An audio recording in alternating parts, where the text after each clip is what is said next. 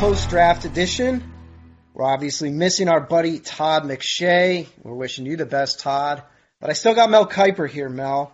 Made it through the draft. Still at home. I think low-key it was one of your favorite drafts for that reason, but I won't put words in your mouth. But we are going to go through Mel's most underrated picks for all 32 teams. You've read his grades. A gazillion of you read those grades. You've seen him do SportsCenter specials. I want to just pick out a pick for each team, Mel, that maybe is going to be better than people think. It's going to fly a little bit under the radar. We're going to go division by division. We'll start in the East with our old favorite, the New England Patriots. Give me an underrated pick for the Patriots this year, Kiper. Underrated pick for the Patriots would probably be Michael Onwenu, the guard from Michigan, who really, I thought, played well. I thought, when you look at Ben Bredeson, got more publicity. Onwenu was arguably as good, if not better, at times, and I think he would be, for the sixth round, 182nd pick for an offensive line. He also had a Justin Herron, but Onwenu from Michigan, I think, is a guy of the later round picks that I would keep a close eye on. I don't know if he can be a starter, but he'll be a really good backup, and if he's forced in there, I think he can more than hold his own. This kid, I thought, had some really good tape. The three games I watched him in, and I thought he might even go in the fourth round. So at the worst, fifth. He went in the sixth, like I say, pick 182. So I'll go the guard from Michigan in round 6 to New England. I'll tell you what, Mel, Dante Scarnecchia obviously retired, and maybe their guards are arguably the strength of this team, but with Joe Thuney's future up in the air there, Shaq Mason's obviously a great player. I mean, when the strength of your team and you don't necessarily know who your great backup is, it can really quickly become a liability the second somebody gets down. So I think you're right there. They've made a lot of hay with mid and later round picks on that offensive line for years. So it clearly wouldn't surprise me to see them pull this off. But one follow-up, though, Mel. What do you think about Anthony Jennings? I don't think the Rob Ninkovich comp is perfect, but he's a smart, stay-at-home edge defender. It seems like that could be a guy that really thrives under Belichick. Yeah, I think he will, and I think obviously this connection with Belichick and Saban, every year you see an Alabama player come into the fold, it seems like. And Jennings, you said smart. He's very instinctive. He plays within the scheme very well. And that's why you see him a lot of times not necessarily disrupting people say every play. That's not his role in every play. The role he diagnoses screen passes. You can see him sift through trash and get to the ball carrier. He's a very slippery player, very smart player, and whatever he's asked to do within the framework of that defense, he did. So he wasn't always flashy when he needed to be, and when he needed to get a sack, he could. But he's an all-around player who was a really good third-round pick for New England. All right, Mel, we're going to go in order of standings. So there we have it. 2019, the Buffalo Bills are the second team from the East we're going to hit. Made some notable picks, and certainly some guys you've talked about throughout the year, from Epinesa, from Iowa to Zach Moss as a later round get. Who here sticks out as maybe an underrated pick? Well, I think it's Zach Moss in the third round. I was going to go to Isaiah Hodgins in the sixth, the wide receiver from Oregon State, whose father played in the NFL. I'll go Isaiah Hodgins, but to go a little earlier, the third round for Moss at pick 86, we thought he was a second. He certainly has all the production. He's got the versatility. In the third round last year, they got Devin Singletary out of Florida Atlantic, who had a really good rookie year. He was a key element in that offense for Josh Allen. Really was a key to them getting as far as they got. I think he will be a really good 1-2 punch with Singletary, and I think Isaiah Hodgins gives them that length at wide receiver that Josh likes. Throw it up and let him go get it. Obviously, Gabriel Davis. But I'd say I'd highlight the sixth-round pick Hodgins, but I do think Moss in the third round was a steal by about a round. I thought he should have gone in the second round. Yeah, I'll tell you what, too. I mentioned it after the pick happened, and we were talking amongst ourselves, but Moss and Singletary, kind of overnight, if you just healthy and upside and everything, that's a really nice young tandem and on those nice cheap third-round contracts that they have in place here for a few years. You really like the look of that backfield, and they definitely subscribe to the Mel Kiper motto, which is you can get a good running back in the second or third, you can get a starter, and they might have done that, but they really kind of have a little bit of a thunder and lightning element there. Now let's look at the New York Jets, who I think overall, based on your grades, had a pretty good draft. They really did, Chris. Yeah, they did. I could pick out a lot of guys. Well, I thought Joe Douglas did a really good job. Phil Savage helps out there as well. Our good friend, Phil. And yeah, I think when you look at what they were able to do, help Darnold, but also improve the defense. And they're not getting a future starting quarterback in James Morgan, but they're getting a guy who can do. But not to go through their draft. But I'll just highlight one guy. I think Cameron Clark. I like what he did against Clemson. When you play against an elite team, does a kid from Charlotte hold his own? He did. I love Cameron Clark in the fourth round. I think he can be a guy with Becton will help that line. And just to go one more, punters with big legs and can boom the football. I brought up Shane Leckler when he was drafted. I think Braden Mann is going to have a long career, and he can like Sam Cook in Baltimore. I think Braden Mann's going to have a similar career to that, and Leckler. I think he's a heck of a punter. They got him in the sixth round, but Cameron Clark in the fourth will help that offensive line and be a guy I think can develop. Maybe not in year one because it's still a transition, but certainly by year two. Mel, one of my favorite parts of the draft is it's every year. It's in about the sixth round. Maybe we'll get one in the fifth, or maybe the Jags will throw us one in the third. You're getting a little tired. It's like, come on, when can I eat? And then somebody takes your number one ranked punter, and you just pound the accelerator. They got Brian Ryder, Seth Markman, this amazing team. They got like 19 great Braden Mann highlights ready to go, and it just gasses you right up. It's awesome. Yep. No doubt. But it's true. It is. I mean, it is a kid. Well, when I look at Thunderfoot, remember that with Weaver, with the Detroit Lions, and now you had, of course, Leckler. I mean, the punters are a key element. I mean, they can flip that field. I mean, you think you got them pinned in their own territory, the guy hits a 60-yard punt. So again, a Braden Mann, especially with the wind, the way it swirls in New York at the Meadowlands and all that, a punter with that kind of leg strength will be a real key, I think, to that football team. I'll tell you what, a guy who will draft punters earlier than most is Bill Belichick, and we know he knows what he's talking about. Subscribes to that Bill Parcells hidden yards theory. It does add up. If you watch Titans-Patriots in the wild card game and you tell me you wouldn't draft a punter in the sixth round, I would question it. All right, let's jump to the Miami Dolphins, Mel. They had a lot of picks. Who stands out as somebody who's maybe flying a bit under the radar?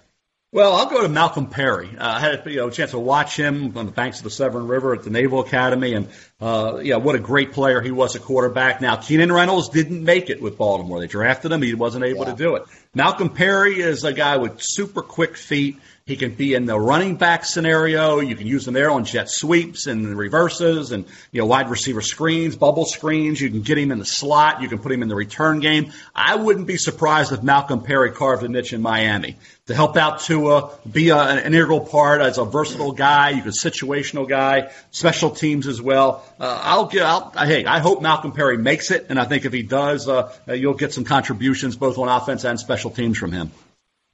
Call me crazy. Malcolm Perry, if you've watched enough Navy football, the dude is electric. If in 2 years after you're on the practice squad or returning some kicks, somebody goes down and Malcolm Perry runs out there and plays nickel corner, I wouldn't be surprised. He's that level of an athlete. Yep. All right, Mel, this was your top graded draft. The Baltimore Ravens just piled it up this year, even with arguably a Super Bowl level roster. Who's flying under the radar among so many good picks? I'll give you two because they got an A, so I think I can't hold an A grade, the best grade in the NFL, to one player. Tyree Phillips played tackle at Mississippi State. They got him in the end of the third round, 106. He is a Kalichi Osemele type guy. He's got incredibly long arms. He's a fierce a run blocker. He can hold it. Morton held his own in pass protection, but he is a destructive, fierce drive blocker, run blocker. Like Osemele, he brings that defensive mentality and that incredibly long arms, which just engulfs the defensive lineman. So I'll go Tyree Phillips as a guard. They need that with Yonder retiring. And James Prochet, I had been talking about him a lot. They traded into the sixth round with Minnesota at pick 201 to get the receiver from SMU. Ton of production. What's going to be a key for him his first and second year is going to be those punt, kick, return skills. That'll be a big plus for this football team. That's why I'm amazed. Like you say, we'll get to the Packers not taking a receiver. Here's a team that already had Devin Duvernay, and they trade back into the sixth round and get James Prochet, who somehow slid through the cracks and got into the sixth round, but I thought he'd go in the fourth or fifth round. So I'll go with Phillips and Prochet as two guys that are definitely flying under radar with Baltimore's draft. Yeah, they really stacked it up. Pittsburgh Steelers, you have a chance to mention another Charlotte 49er here, Mel. I love Alex Highsmith. He's a former walk-on. He's got that edge, plays with that chip. He's a Steeler kind of player. They got a really good one in Alex Highsmith. No doubt about it. I mean, that guy, he plays hard. Like I say, he's really is athletic. He can close quickly. Nobody will outwork him. That's the key, I think, for him developing. And I'll even throw Kevin Dotson in there. Here's a guy who wasn't even invited to the combine. Got overlooked completely, but Robert Hunt drew people's eyes to Louisiana Lafayette. Hunt went in the second round to Miami. Here's Dotson in the fourth round. He's a straight-ahead guy. He's a phone booth guy. Pass protection he's going to have to work on. But another guy we talk about, he can move people off the ball. And I think Robert Hunt, got people to the tape, not at the combine. We didn't think many of those guys would get drafted because not having pro days. But I think with Highsmith and Dotson, they got help on the line. They got themselves an edge pass rusher in Alex Highsmith. All right, we're going to the Cleveland Browns, and I'm going to steal one off the top. I thought Nick Harris was a bit of a steal late, just because it's like I love it when teams draft centers in this range because it's not unlike what the Patriots did at guards. Like you can get starters in this area. They obviously have J.C. Tretter there, but maybe a future starter. Who else you got here is under the radar? Well, I'm going to go with, I think Harrison Bryant. You say, why would they draft a tight end when they already have Hooper coming in and Njoku and all the guys they have? I think, it's just too hard to pass up. I was a little surprised some of those tight ends went a little earlier. Josiah DeGuara even went ahead of him to Green Bay. And I think to get Harrison Bryant in the fourth round is a nice pick. But I'm going to go to one of Todd's favorite. Todd liked Donovan Peoples-Jones a lot more than I did. I didn't have a high grade on Donovan Peoples-Jones, but sixth round for a kid with a 44 vertical, has got length. I thought he's got to fight for the ball more. He's got to get quicker out of his cuts, out of his break. He's just got to shake that underachiever label. I mean, Ronnie Bell outproduced him. Nico Collins, other guys were just outproduced him, and Shea Patterson wasn't a bad quarterback.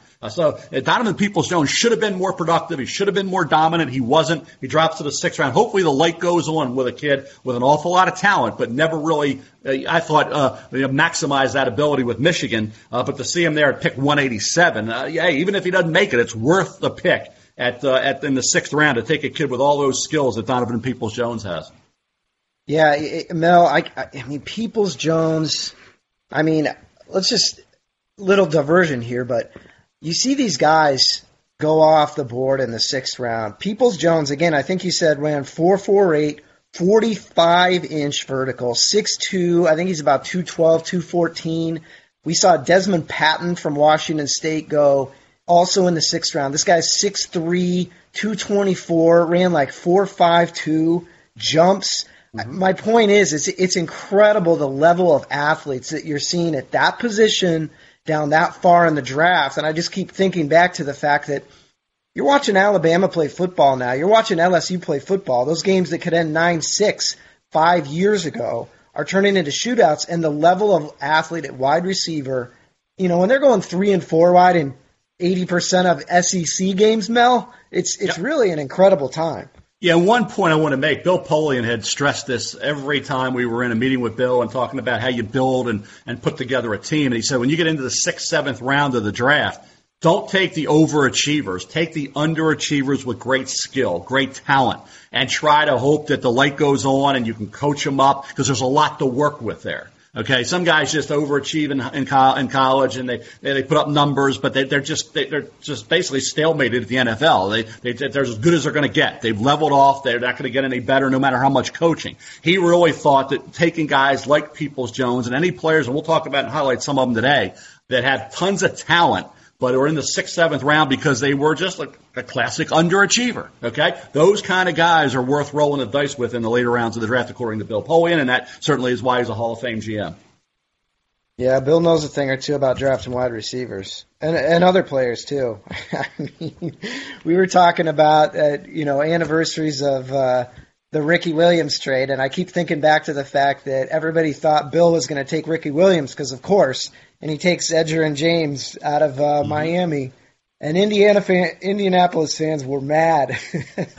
You can hear the boos, and Edge is a Hall of Famer now. So what is Bill know? Most of the time, like you say, when you think about with Bill, even taking Peyton Manning over Ryan Leaf wasn't a slam dunk in terms of 50% of the league like Leaf, 50% of the league. So Bill, he had to make, when you were up there at the top and you got to make those tough calls, and you got everybody sitting there, Chris. It's not like you had somebody fall in your lap, and that made it easy because the two other guys are gone, and you take Ben Roethlisberger, say, after Rivers and Manning are gone. When you got to make that first pick, and you got to take either Leaf or Manning, and you take Manning, then you got to take Williams and James, and you say, okay, Edger and James. That's when you talk about the elite personnel evaluators that have to make that call when everybody else is sitting waiting to see what you're going to do, and the obvious looks obvious for a reason, and you go against the grain, and you get people wondering and questioning, and those players turn out to be great. That's what separates the Hall of Fame GMs from the guys who are just going with the flow. Yeah, he's a legend, no doubt, and a Hall of Famer too. All right, Kuiper, Cincinnati. God bless these guys because they never even really got into the thing like, this pick's for sale. It never was. They got their guy. Then they get T. Higgins, which is kind of an A.J. Green Jr.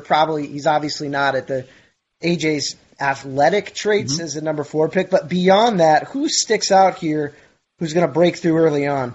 Yeah, the first pick in every round really gave it, and then Jonah Williams didn't even play last year. So they had 3 first-round picks. They had Joe Burrow, Jonah Williams, and T. Higgins, who's the first pick in the second round. Every one of these picks was a round earlier, really.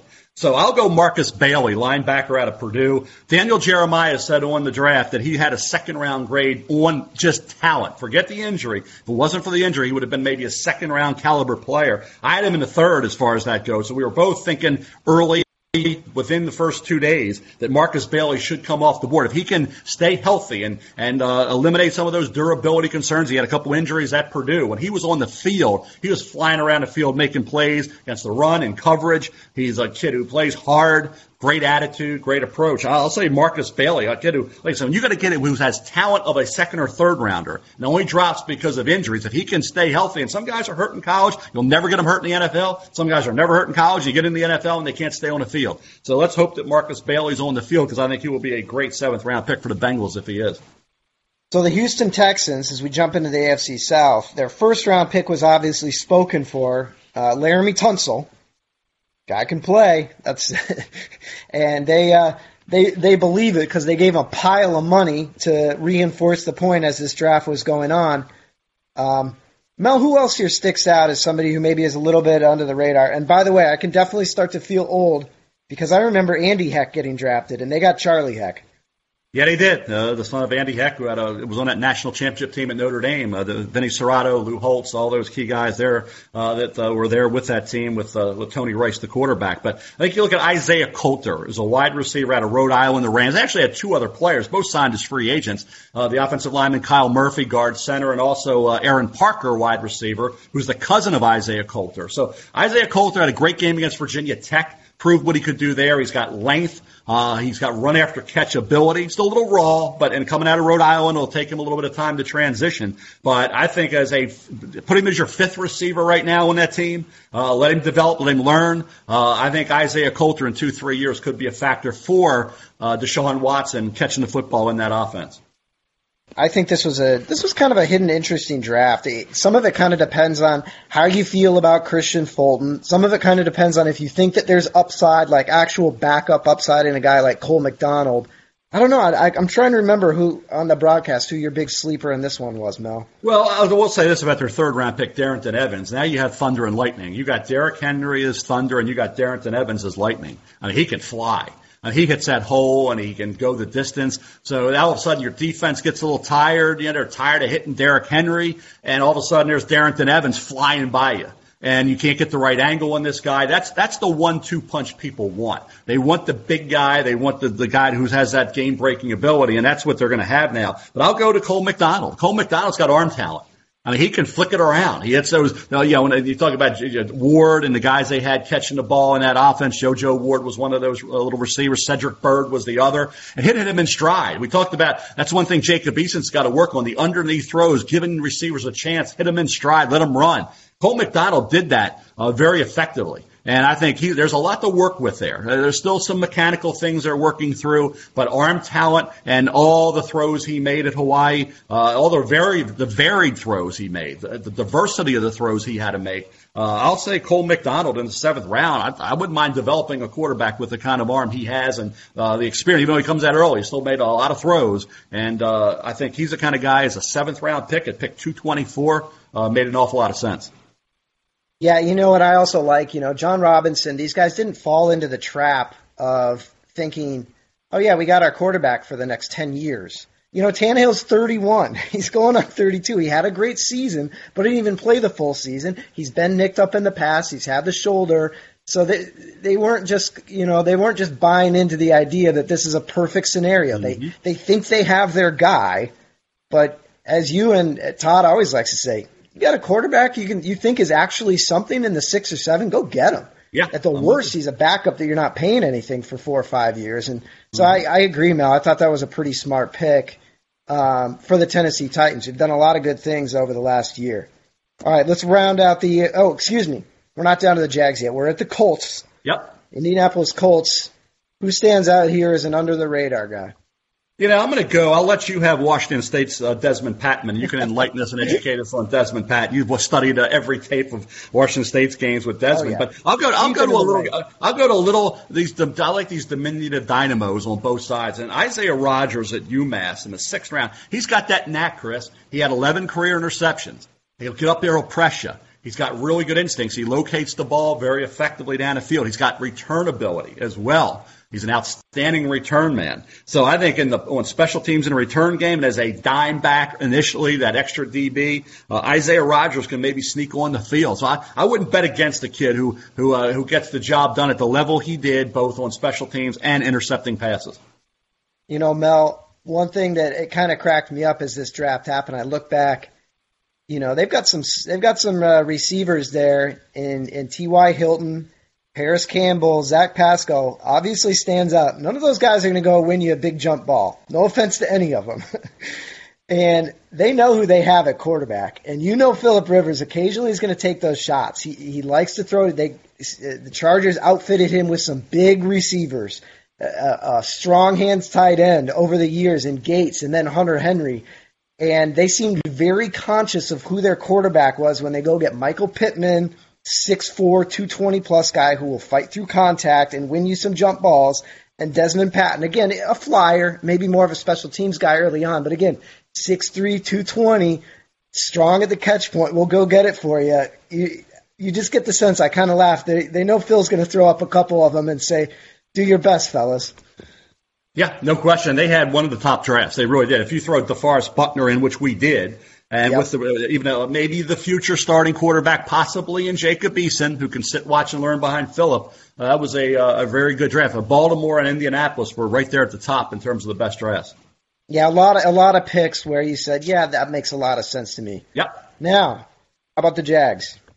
I'm just looking through, and they had a lot of picks. But I do think when you look back on this draft, somehow, some way, Ben Bartch from St. John's in Minnesota in round 4 is going to be a factor on that line. Now, I don't know whether it's going to be tackle or guard. He's a former tight end, 2 years at left tackle. Short arm, not short, super short, but not quite the arm length you would want, but not super short arms. You'd like his arms to be a little longer, but as a guard, it could maybe be a backup tackle. We've seen guys with this arm length make it. I think Ben Bartch from St. John's in Minnesota is going to be a factor on that line within the next 2 years.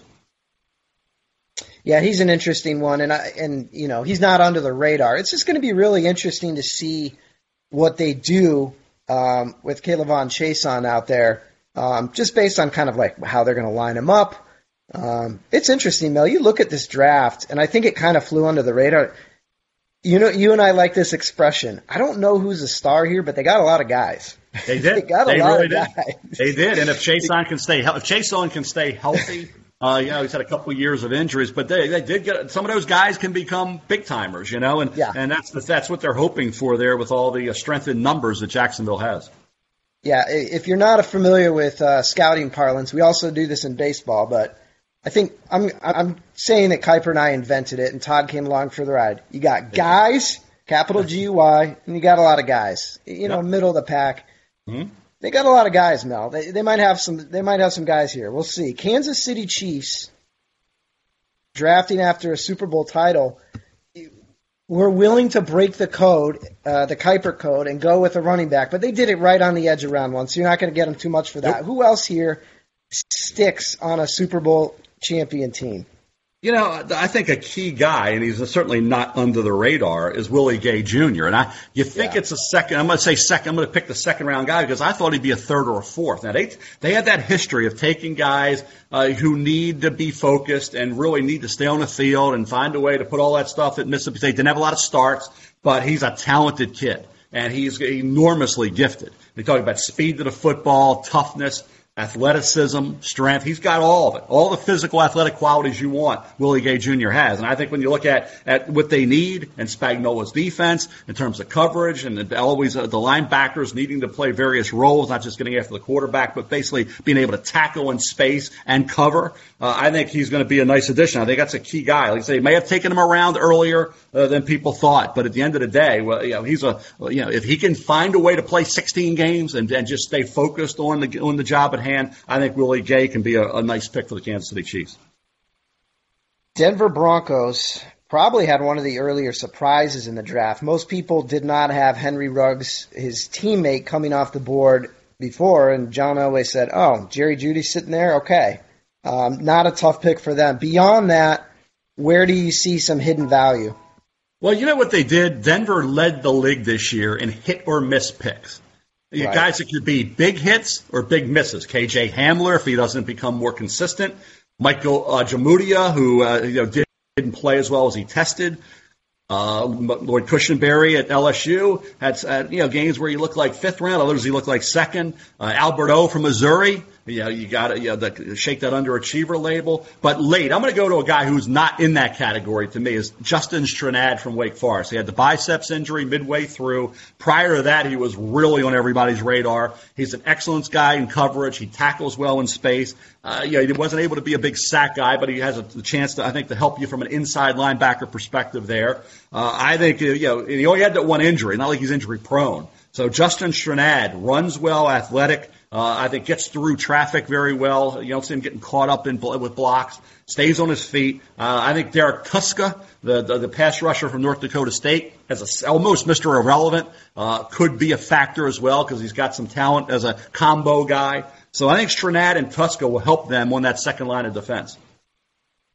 All right, it's your boys, Gruden and Mayock out there. They surprised us earlier by pouring one out for Al Davis and taking the 4.2s 40 guy with the first pick and Henry Ruggs, which, hey, those guys see Tyreek Hill twice a year. You can't blame them for coveting a guy like that. And then, of course, Mel, they're just going to draft a bunch of Clemson Tigers, maybe an Ohio State Buckeye, maybe a Crimson Tide player or two. But who else down the line here? John Simpson sticks out to me. I mean, I think that guy can start, but who else maybe? Well, I think when you look at Amik Robertson, who's a kind of that slot corner, who had so many interceptions and was so, just jump out at you when you watch Louisiana Tech play. He was a guy that has great ball skills. He's glued to the receiver, quick feet. In order for you to play for John Gruden, you've got to be a Gruden grinder and tackle, and he does. Yeah. So I'll definitely go with Amik Robertson from Louisiana Tech. They think they had their starter opposite Trayvon Mullen and Damon Arnett. So now you got the second-round pick last year in Mullen. You got Arnett, the first-round pick this year. And now you add in Amik Robertson as your slot corner. I think that, to me, and like I said, you know how I felt about Lynn Bowden Jr. I'm not going to get into him, what he can do. I like him, and I like Edwards. They're two third-round receivers. But Amik Robertson is a guy in round 4. I think will help them right away as a rookie, as a guy that, with Arnett and Robertson, you're going to have 2 rookie contributors and a second-year guy in Mullins. This is a team that Mayock and Gruden are building, and the talent level keeps getting better and better each year. I was laughing because I think Robertson, soon after he was taken, said that they just got the best corner in the draft. That was his. And I was like I remember the meetings where the certain guys that Gruden will pound the table for, corners who will tackle. Yes. And corners who think like that. Like, he just seems like the perfect guy for John's team. All right, Mel, the L.A. Chargers. I didn't call it San Diego for the first time in a while. I'm getting better. L.A. Chargers, who's our sleeper? KJ Hill is a seventh rounder and Joe Reed, even in the fifth round out of Virginia, two receivers that you get late. Reed had a really productive year for Virginia, and Hill as a slot receiver, that's what he's experienced at. All he did was just go about his business, workmanlike way, and catch the ball. And they're not flashy. Reed and Hill aren't flashy, but they will be, I think, for Justin Herbert, who's the quarterback coming in, Tyrod Taylor, the quarterback now. Before you know it, it's going to be Justin Herbert's team. And he'll grow with these two. They'll grow with him. He'll grow with them, Reed and Hill. And they got one in the fifth and one in the seventh. So, and I love Joshua Kelly, their fourth round pick out of UCLA, the running back. But I think the two receivers late in the draft will both help Justin Herbert. And maybe not be, they're going to be ones or twos. Maybe Hill's a slot. Maybe Reed's your fourth receiver. But for depth, and I think for the fact that these guys are professional receivers, the way they go about their business and the kind of production they had, I like those two guys where they got them in the draft. Man, Mel, I tell you what, I mentioned it earlier, but it is no party right now. If you're a 29, 30, 31-year-old wide receiver, and some of these teams, they didn't take one in the first 4 rounds, and you're like, oh, I'm feeling pretty good. And then some of these guys are going to show up to camp, and you're going to be like, who are these dudes that get in the fifth and sixth round? These guys can play. It's unbelievable, some of the depth at this position. All right, the Eagles. They obviously had arguably the biggest talker in the entire draft, going the old Andy Reid route, they got a quarterback in hand, but they were still willing to roll the die on one earlier with Jalen Hurts. That kind of dominated the conversation around Philly and the papers and the blogs and all that, but tell them somebody else they got that they might be forgetting about is pretty good. Casey Toohill is a kid out of Stanford who tested great at the combine. And you go back and watch him, he created havoc. I mean, he was definitely a difference maker getting after the quarterback in a number of games. He just gives you everything he has. You had mentioned earlier Rob Ninkovich's name coming out of Purdue was like a fifth-round pick, whatever he was. Just a guy that gave you everything he had. Toohill will do that as well. He did it for David Shaw on a consistent basis at Stanford. You could make an argument he was their best defensive player this year. Other guys got more publicity, but play game in and game out. He was a guy off the edge. Teams had to figure a way to try to stop and contain him. They really didn't. And then he tested really well. So at pick 233, round 7, I'll go Casey Toohill. Dallas Cowboys, Mel. Again, a team that had some other needs, but when CeeDee Lamb's sitting there, Jerry on his gazillion-dollar yacht. You got to get one of those out on the Chesapeake, by the way. Jerry on his yacht says, you know what, forget it. I'm going to take CeeDee Lamb. I like my wide receiver core, but they made some sneaky other picks down the board that I think maybe got lost a little bit too. Yeah, Reggie Robinson a second had a really good year. And when I talked to people before the draft, like 3, 4, 5 weeks before, they're saying, get him up the board a little bit. He's going to go higher than people think. He's an under-the-radar, really good young corner. And I'd also say Bradley Anae. Bradley Anae only ran 4.89, 4.9. Some people had him at the combine. But he was a guy got after the quarterback. You saw what he did with Austin Jackson and went in the first round to the Dolphins. Bradley Anae's got sack production. Bradley Anae is a guy, he's a cliff diver. You saw him. He just goes out there, and in fifth round, to get a guy with that kind of ability that he showed at Utah against pretty good competition week in and week out, I'll take a guy like that. Like I said, that goes against the grain in the 6th, 7th round, but you're in the 5th round here. And I thought he could go in the 3rd round, even despite that 4.89. Terrell Suggs didn't run well either I'm not saying it's going to be Terrell Suggs, but Terrell Suggs didn't run great for the clock. There's been other guys. So you can find guys. Pernell McPhee and Matthew Judon and Zadarius Smith were all late-round picks of the Baltimore Ravens that became really good pass rushers. And I think Bradley Anae can overcome whatever people knock, the speed, the 40 speed, plays faster than that. That 4.89, 4.9 did hurt him. But I wouldn't bet against this kid making that team and being a guy who can be a situational pass rusher. New York Giants, I'm going to go ahead and steal your guy because I love 86-inch arms, and Matt Parrott's got him out of UConn. Give me a tackle who's got arms so long that he can stand and dunk a basketball without jumping, and I might reach for him. So that's my guy, Mel. Who is your under-the-radar pick on the Giants who's going to turn into something? Well, I think Darnay Holmes is a slot corner. We talked about it. There's a lot of these guys this year that were considered slot corners. Meek Robertson being one, Josiah Scott from Michigan State another. Certainly Darnay Holmes had a really good year. So I think Darnay Holmes is a guy to really keep an eye on in that 4th round. You got Xavier McKinney to be the safety and the leader. All of a sudden now you get Darnay Holmes coming in. I think that's a really good pick and really helps that secondary. Like I said, in that role, I think he will be a guy as a rookie can contribute to that secondary. Washington Redskins, again, like the Bengals, we kind of knew what was happening at the top. They didn't move. They got their guy in Chase Young. Now they got a receiver out of Liberty who I think I know he was somebody you've talked up throughout the year. I just like saying his name, Antonio Gandy Golden. Is he your sleeper here?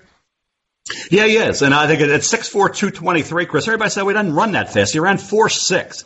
When you're 6'4", 223, that's not a bad time. I don't know what world people live in when they say 4.6 is slow. Yeah. When you're 6'4", 223, he's not 5'11", 175 running 4.6. He's 6'4", 223 with length. And he's a smart kid. He's got a really good football IQ. When the ball wasn't thrown properly, it was inaccurate, he would become a defensive back and just break the daggone thing up. That's what he did. So, I mean, this kid, you talk about catch radius, throw it up, red zone. Antonio Gibson, I think, was a good third-round pick who can be kind of a running back receiver. You can use him in a lot of ways, kick return game. But you mentioned Dwayne Haskins, throw it up. And Antonio Gandy Golden, 9 times out of 10, will make the tough catch. So he might not get great separation. Obviously, he's going to have to work on that. But I wouldn't bet against this kid being a contributor to this pass offense. Green Bay Packers had obviously and arguably the most discussed NFL draft there was. Obviously, they moved up for Jordan Love. I think people forget that Aaron Rodgers is 36, not 30. But putting that aside, there was some thought that because they didn't draft a wide receiver, they didn't help Rodgers. You've mentioned in this draft, it's a little bit perplexing why he wouldn't take a wide receiver, but they did get some tight ends, Mel, that could be kind of interesting.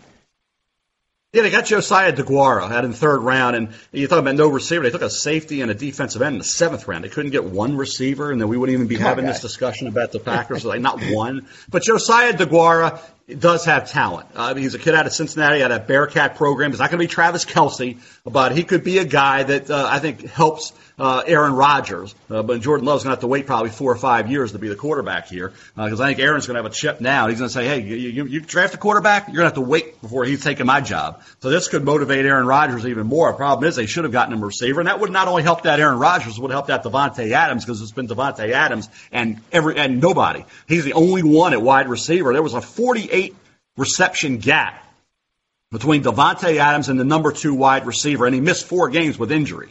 So what does that tell you? And you come into a draft with great wide receivers, the strength of the draft, and you don't take one. But Josiah DeGuara could, I'm not saying right away, but I think will be a factor at tight end with his skill level.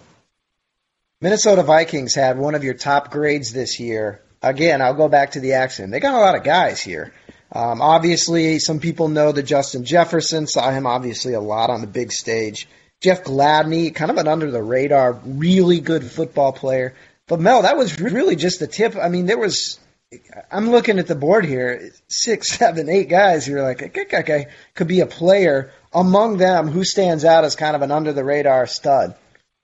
I think when you look at this draft, Kyle Hinton, the guard from Washburn, I think can make this team. I was surprised He dropped to the 7th round. He was an under-the-radar small college lineman who really has some ability. But I'll go to a guy that I think, when you think about, guys that just give you everything they have, James Lynch out of Baylor is a guy. I was a little surprised Matt Rule didn't take him, because he was such a key element. I did take Bravion Roy, the Baylor defensive lineman. Matt Rule did. But James Lynch goes to the Vikings. Chris Spielman gets himself a guy I'd compare him to Dean Lowry. Dean Lowry came out of Northwestern's, had a really nice start to his career with the Green Bay Packers. I think you can see James Lynch do the same thing. And just a little note on K.J. Osborne, the Buffalo Bulls transfer to Miami wide receiver. In the return game, punt kick return game, K.J. Osborne is going to be a factor. So it was a wide receiver, maybe, but definitely on special teams, that return ability, I think, is what pushed him up into the 5th round.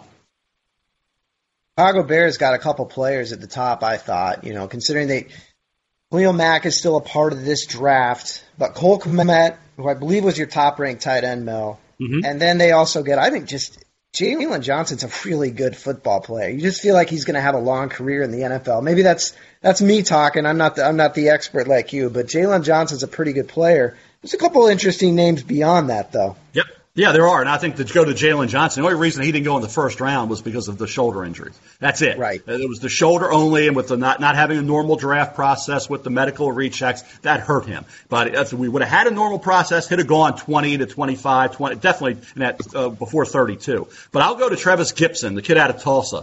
He's got some pass rush ability. He showed that. They can move him around. He can be up. He can be down. He can fulfill a lot of roles in that front seven. And I think as a guy, you just pin your ears, go after the quarterback. He showed natural pass rush ability. He was a guy who got after the quarterback. He has the ability to chase and catch. Some guys can chase, can't catch. He can chase and catch. He'll give you everything he has. He'll dive out there to try to get the ankle. I think Trevis Gipson will be a factor on that defense with his pass rush potential. The Detroit Lions drafted a whole bunch of Buckeyes. A couple of them, though, could start pretty early. Mel, this was kind of an interesting draft. I thought they actually did a pretty good job. I mean, you're not going to hit home runs everywhere, but this felt like a decent needs draft. Not all these guys are going to start, but the Lions got some guys where you can see, if you're just going down their depth chart, ways for these guys to contribute in rotations or back up primary starters pretty quickly. It was an interesting draft for Bob Quinn.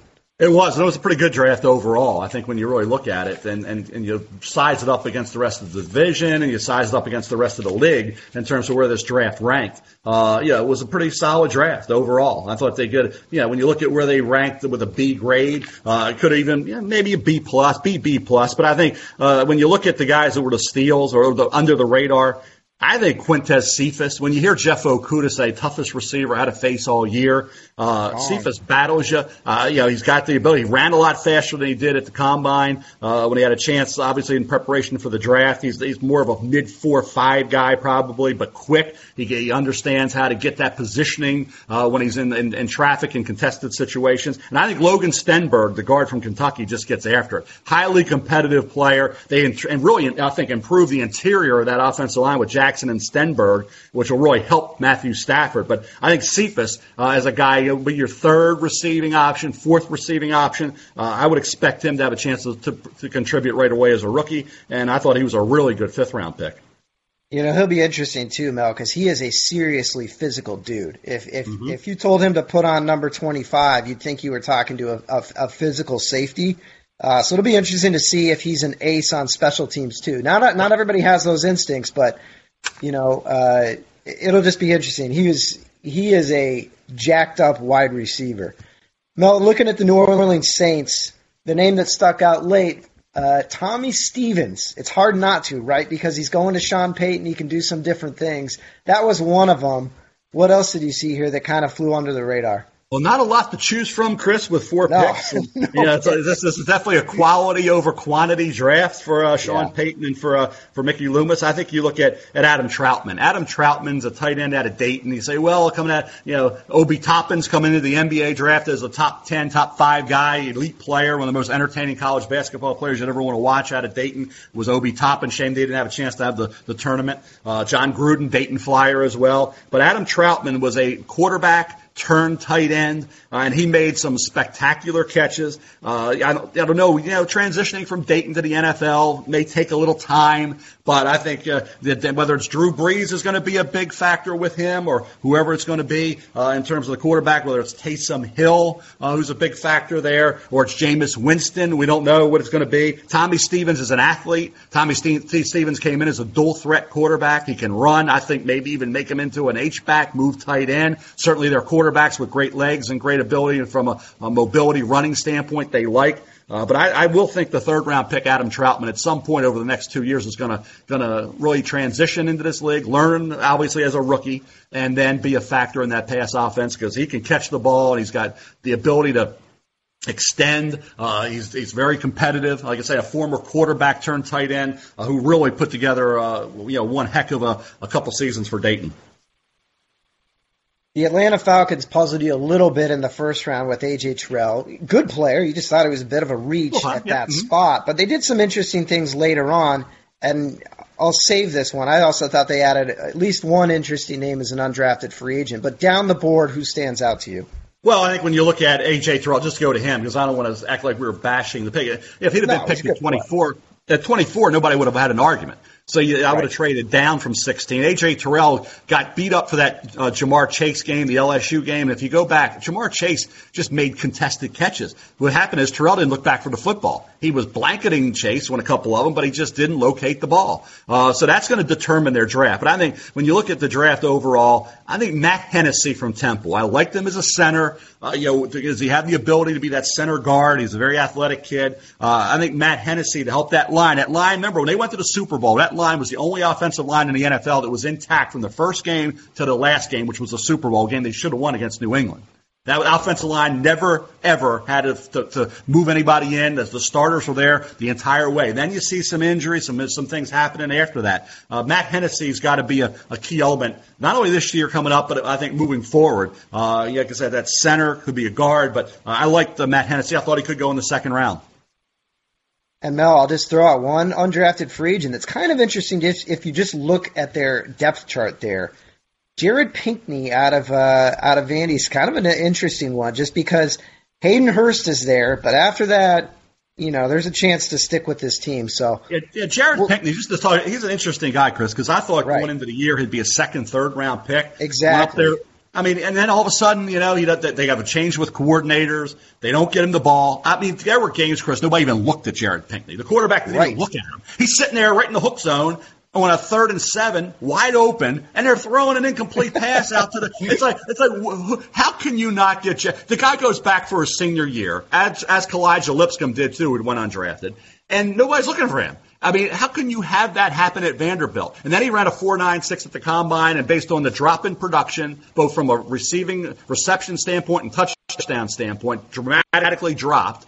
He's got to be sitting there saying, why did I not leave after the 2018 season? Why did I go back for 2019? Because he went from a 3rd round pick to a free agent. And I don't think that what he did now, the 4.96, you got to blame him for that. But what happened during the year, I blame the coordinator and the quarterback, because if you're not going to look at Jared Pinkney and throw him the ball 8 to 10 times a game, you got a problem. Yeah, I don't know what it is. There's just been some programs over the years, and sometimes it's the quarterback that don't utilize tight ends well in the college game, and it's just fascinating. I won't get into it, but I mean, that is a position where you just never know. One of the greatest tight ends of all time, Antonio Gates, played 0 college snaps, so you never know at that position. We've seen guys try to do it from basketball and try to stick, but Pinkney's just an interesting one to me because the guy can play. He obviously didn't run well, but again, as you said, Mel, I was thinking earlier in the year, 2nd, 3rd round pick. So when I saw him as an undrafted free agent, I'm like, are you kidding me? That guy didn't get drafted, but you cited the stats. I mean, they never threw the ball his way. So good luck to him, obviously. Carolina Panthers, Mel. Derek Brown at the top. You love it. Jeremy Chin, who's definitely one of your guys. They get him. He's going to be a really interesting, player. We'll see how they use him. Beyond that, who's a sleeper here? Well, I think Chin could also maybe help him out of corner, but I think to that length thing, Chin's got the great length. Stanley Thomas Oliver from Florida International has that length as well. Tested pretty well, had a good year. I think he's the kind of guy in the 7th round. Cornerbacks with skills and length makes sense late. And I would think, and obviously Bravion Roy, nobody knows more about Bravion Roy than Matt Rule does, so he takes him in the 6th round out of Baylor. But I think Stanley Thomas Oliver, the corner out of Florida International, would not surprise me at all if he made that football team. Tampa Bay Bucks get the Kirk Ferentz special, the physical freak, Tristan Wirfs in the 1st round. Good luck, kid. You got to guard a 43-year-old quarterback. Who after that, Mel, stands out as a sleeper in this Tampa Bay Bucks class? Well, I'll tell you what, Keyshawn Vaughn didn't get any help. That Vanderbilt offense was just not getting it done. And it was, keep in mind, all these guys went back. You might remember Jared Pinkney, Kalijah Lipscomb, the 2 receiver tight end, and also running back Keyshawn Vaughn, formerly of Illinois, goes to Vanderbilt 2 years ago when they had Shermer at quarterback, Kyle Shermer, Pat Shermer's son, who was a good college quarterback, right? They were able to run the ball and throw the ball and do a lot of things and be an interesting football team. Keyshawn Vaughn had a heck of a year. He runs hard. He's got enough wiggle and change of direction. I think he will be a nice pick there, for them in the 3rd round. Because, like I said, his stats were down from what it was 2 years ago. That had nothing to do with him. It had more to do with the talent around Keyshawn Vaughn. San Francisco 49ers. They obviously get the 2 first-round picks, an extra one. Javon Kinlaw comes over after the trade trade with the Colts. Is there a sleeper down here? I'll give a special shout out to the undrafted free agent Matt Fink out of Notre Dame. But who else here maybe has a chance to stick, Mel, in a bigger role? I think you look at the late round picks. Charlie Werner and Jawan Jennings are kind of tied together a little bit because they're both SEC guys. Both were guys that have good hands. Werner can block as well. There was some things to like about him at Georgia as a backup tight end probably, and obviously George Kittle's the main entity there. But I think he can help out special teams wise, and certainly he can block, and he can give you, I think, a nice backup role for him. Jawan Jennings, another guy, contested catches. Quicker than he is fast. And I forget the 40 time. He plays quicker. He's got the size and the length. With his ability and what a hard worker, great character kid he is, I wouldn't bet against Werner and Jennings being guys on offense that Garoppolo's going to like. So I'll go with the 6th and 7th round pick for the 49ers. Seattle Seahawks perplexed a lot of their fans early on by taking a guy you really like, Jordan Brooks. It's not the knock on the player, though I know you have him graded and higher than some. It was the question of where's our pass rusher? And I don't know if the board value really lined up, and obviously they really like Jordan Brooks, but they did get the pass rushers later, at least some raw material to work with. And then, man, I keep looking at Damian Lewis and thinking this guy's going to be a dude for them there, and they got him in the 3rd round. Who else, Mel, kind of stands out here? I think DJ Dallas, a running back, former wide receiver. He had runs over 40 yards, several of those. I think people are look at that 40 time again. It doesn't matter for a running back. It's quickness. And he showed even some game-breaking ability. So I think he and Freddie Swain. Freddie Swain can also help in the return game. I think, and maybe he's a 4th, 5th receiver. But I think DJ Dallas in round 4. Those running backs we always see. How did they get them there? Well, I think DJ Dallas is going to be a guy. Again, you think about the quarterback situation at Miami. Wasn't that strong? De'Aaron King's there now, the transfer from Houston, so we'll see what he can do this year under center. But quarterback was a big issue that affected the running game because obviously they stacked the line of scrimmage, but he still had production. DJ Dallas did, and I like the way the kid runs. So I'll go Dallas in the 4th round to Seattle as a guy to keep an eye on. 2 teams left. We're into the West. The L.A. Rams. Terrell Lewis is an interesting name, could plug in right away. Who else here, Mel, is a sleeper for the Rams? You know, I look at this offensive line. They didn't get anything until Tremaine Ankrum in the 7th. I think Tremaine Ankrum, who played tackle, will kick inside the guard. Yeah, he's got to make this team because that was the shocker. They didn't draft any offensive linemen until the 250th pick. With Tremaine Ankrum, who played on a team, played for the national championship and won one a couple years ago and won one before that. So this kid's been on all the big games. He was a tackle, with his lack of length, and obviously he's going to be a guard. But I wouldn't bet against it. He's got to make the team. How can you not make the team when he didn't draft anybody else? But of the other guys, I think Bryson Hopkins, the tight end out of Purdue, Brad Hopkins' son. Brad Hopkins was a great tackle at Illinois, 1st round pick, had a great career in the NFL. I think you look at Bryson Hopkins, if he can just be more consistent, he can stretch the deep middle. He's a big target. He's athletic. He's got length, but he drops some catchable balls. So you can't have the drops and be a 4th round pick that's contributing. He's got to eliminate the drops, be more consistent, but he certainly, like I say, he can stretch the deep middle if he is a guy who kind of becomes more of a consistent performer out there. And by the way, you mentioned this, but Cam Akers, a running back who they drafted out of Florida State, it was, he didn't have the juice early in the season, but as the draft process wore on, his name kept coming up. And I'll tell you what, it's rare where you mention rookies that have actual fantasy value, but this running back depth chart is not completely settled. I mean, they took this guy for a reason. Mm-hmm. Broke Dalvin Cook's rookie rushing record at Florida State. He is, as we like to say, a guy. So keep an eye on Cam Akers, Mel. He had a lot of juice in it, and people were talking about it when he went. Yeah, he had to earn every inch of real estate. That offensive line, obviously, and that offense in general had issues. And Cam, former quarterback in high school, everybody wanted him. He had the big-time production early on. And like I say, he's got balance. He's quick. He's tough. And he can sneak through little cracks, and you don't know how he comes out the other end and still running. So I do like Cam Akers. Keep working on his skills, catching the football. He's got to keep working on that. But as a pure runner, he can get the job done.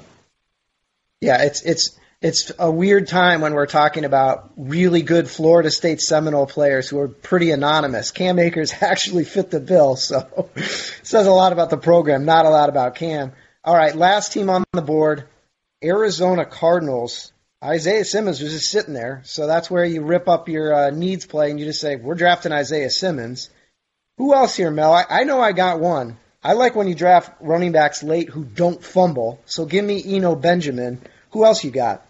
Well, I will say this, but for not taking Jedrick Wills and taking Isaiah Simmons, or not taking whoever it was you think should have been the pick, whether it's Tristan Wirfs or whoever, Mekhi Becton, any of those guys, Isaiah Simmons in the first, then you come back with Josh Jones in the third. That was fortunate to see a Josh Jones who could have been in the late first, early second. I don't think anybody would have argued and called it a reach.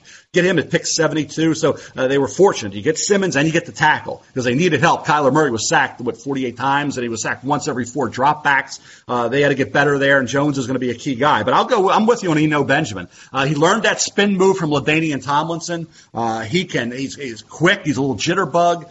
He catches the ball. He got a ton of catches out of the backfield. He's another guy that you look at and you say, boy, 7th round. This is a guy. It's a steal. Because there's no way that Cliff Kingsbury is not going to say, boy, I can utilize this guy in my offense. Eno Benjamin is a really good football player, and he's versatile. And like I said, he's tough. He's got to frustrate defenders. It's hard to get a clean shot at him. You just can't do it. So I'm with you on Eno Benjamin in the 7th round.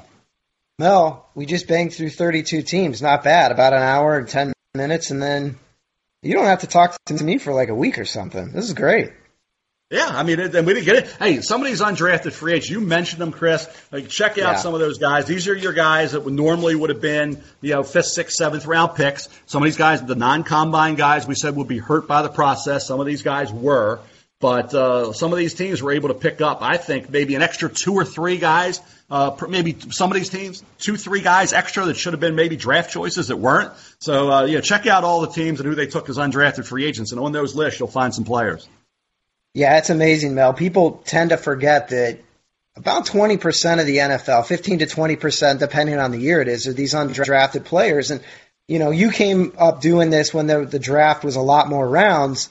And by shortening the draft, you made it a little bit better for these guys. It's a little bit more efficient. Mm-hmm. You can say, you know what, I'm QB3 on this team as a free agent, whereas if a team drafts me, I just might have to go through this process, get cut, and then start all over the place. So undrafted free agents, it's a lot of the NFL. It's a lot of, honestly, what's fascinating is that a lot of the best teams in the NFL, because they carry some big contracts, maybe big quarterback contracts, they're loaded with undrafted free agents. So, yeah, it's definitely something to check out. Check out the depth charts, have some fun. Those names like the Fink, the Jared Pinkney that we talked about, these guys stick left and right every single year. And just a little note for our future stuff we're going to be doing on next Tuesday on ESPN.com and on ESPN Television. I will have next year's first big board, top 25 big board for next year's 2021 draft. That will also have up the top 5 players at each position going into 2021, and that will all be up on ESPN.com next Tuesday, right in the morning, because I'm going to be doing Get Up probably at 8 o'clock with Greeny. So all day Tuesday we'll be talking 2021 draft, and on ESPN.com that will be up early morning Tuesday, and I'm sure we'll do a podcast about that as well, Chris. You never really escape, Mel. We're on to Clemson and Ohio State quarterbacks. It never yes, really we ends. Are. All right. Well, we miss you, Todd McShay. For me, Chris Brow, and Mel, that's first draft for this week. And as Mel just mentioned, we'll get after it soon enough. It never really ends.